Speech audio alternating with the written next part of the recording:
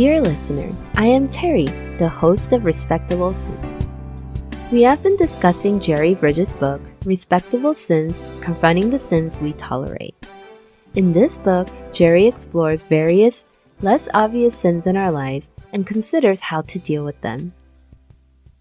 These days, there are many self-diagnostic tests. In those tests, we get questions like, even after sleeping, are you still tired? When you are tired, are you still able to sleep well? Are you experiencing severe forgetfulness?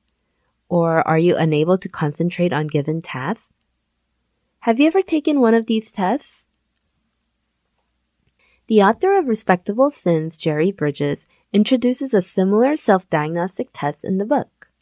I'll read it to you and you can see how many statements apply to you. Number 1. When talking with fellow believers, I tend to focus on my own interests. Number 2. When I return home after talking with others, I generally do not remember what they are interested in. Number 3. In church, at home, or at work, when asked to do something other than my assigned task, I often think, that's not my job. Number 4. I know that my family and I need money, but I have little interest whether other believers need financial help. Number 5. I am often late for appointments. Number 6. I find it difficult to feel grateful. How many of these statements did you answer yes to? Actually, Jerry didn't directly write this test. I made up the questions based on his discussion of one specific sin in the book. Could you guess as to what sin these questions point to? What do you think was his intention behind listing these issues behind the questions? He is addressing the sin of selfishness. That is the subject of our discussion today.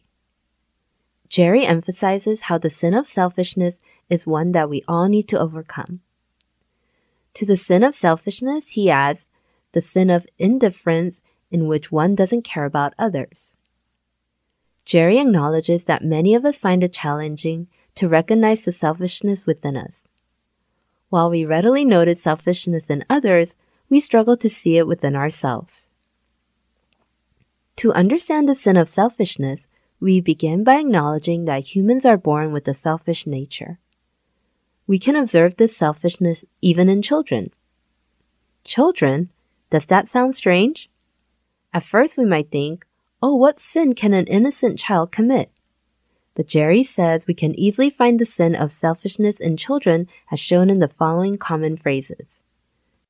We often see people telling young children, hey, you should share your toys. Hey, don't take that from your friend. Oh no, you should play nice. Anyone who has raised a child would identify with these phrases. Humans are born selfish, and we see children crying and throwing tantrums to get what they want. They don't consider the other person's circumstances. How about babies? Would they also behave selfishly? Yes, they do. In Psalm 51:5, David confesses that he was born in sin and his mother conceived him in iniquity. This means humans are born with a sinful nature. Only those who realize this fact could begin to work on freeing themselves from their sin of selfishness. Jerry explains that as we grow up, we learn and train ourselves to cover up our selfish nature. Many of us do that out of necessity as society doesn't accept it. However, that doesn't mean the selfishness is entirely gone. It is merely hidden. That also means it can resurface any time. Grown-ups don't overtly display their selfishness, but find more subtle ways to satiate their selfishness.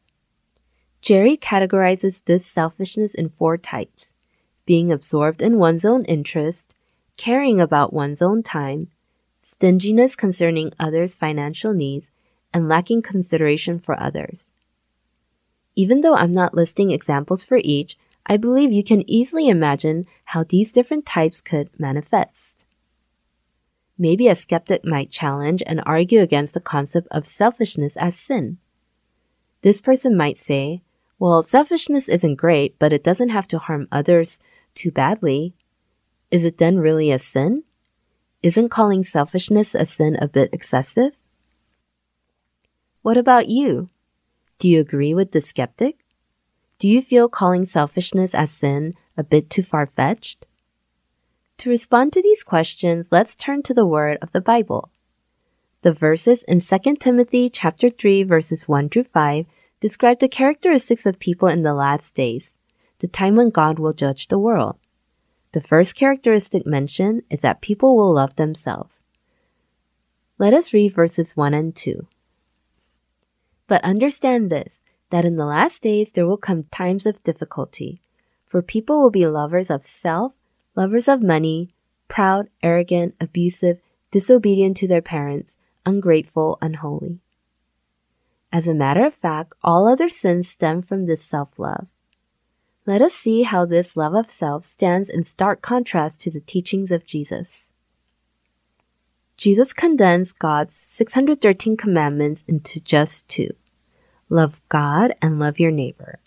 He then unified these two into one.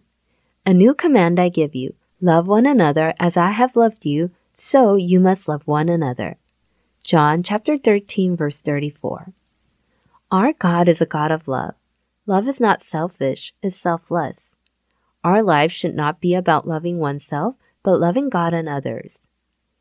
Various forms of selfishness we observe ultimately originate from loving oneself more, considering one's own needs more important, valuing one's time as more precious, and finding satisfaction in speaking out about oneself instead of considering others' feelings.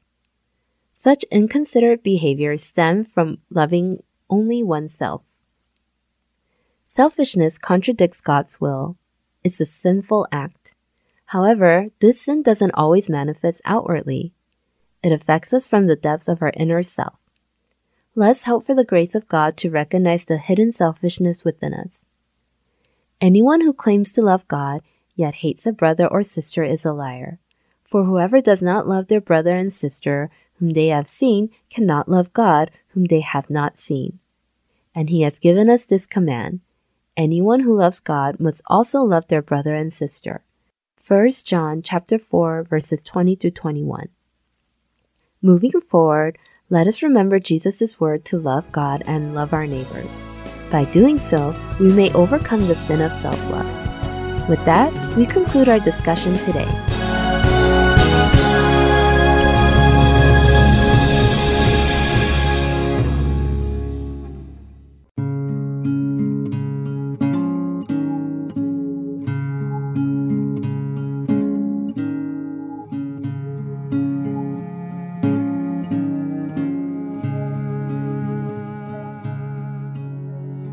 Great is thy faithfulness, O God, my Father.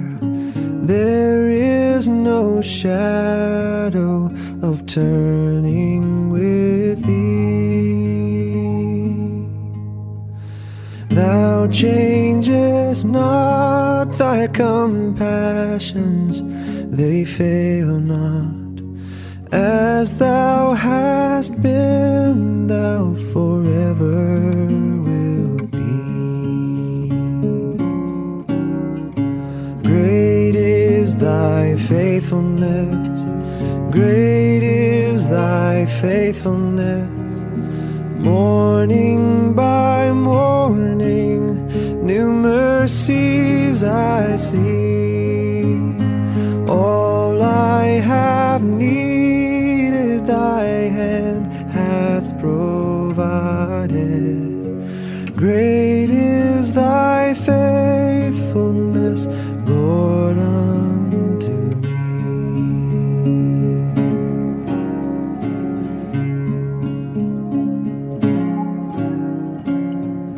Summer and winter, springtime and harvest, sun, moon, and stars in their courses above. Join with all nature in manifold witness to thy great faithfulness, mercy, and love. Great is thy faithfulness, great is thy faithfulness. Morning by morning, new mercies I see. All I have needed, thy hand hath provided. Great is thy faithfulness, Lord, unto me.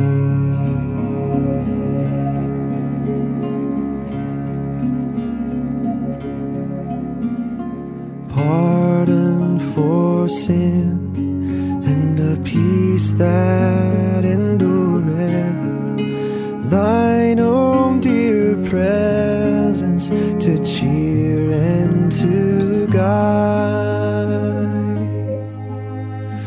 Strength for today and bright hope for tomorrow. Blessings all mine with 10,000 beside. Great is thy faithfulness, great is thy faithfulness. Morning by morning, new mercies I see. All I have needed, thy hand hath provided. Great is thy faithfulness, Lord, unto me.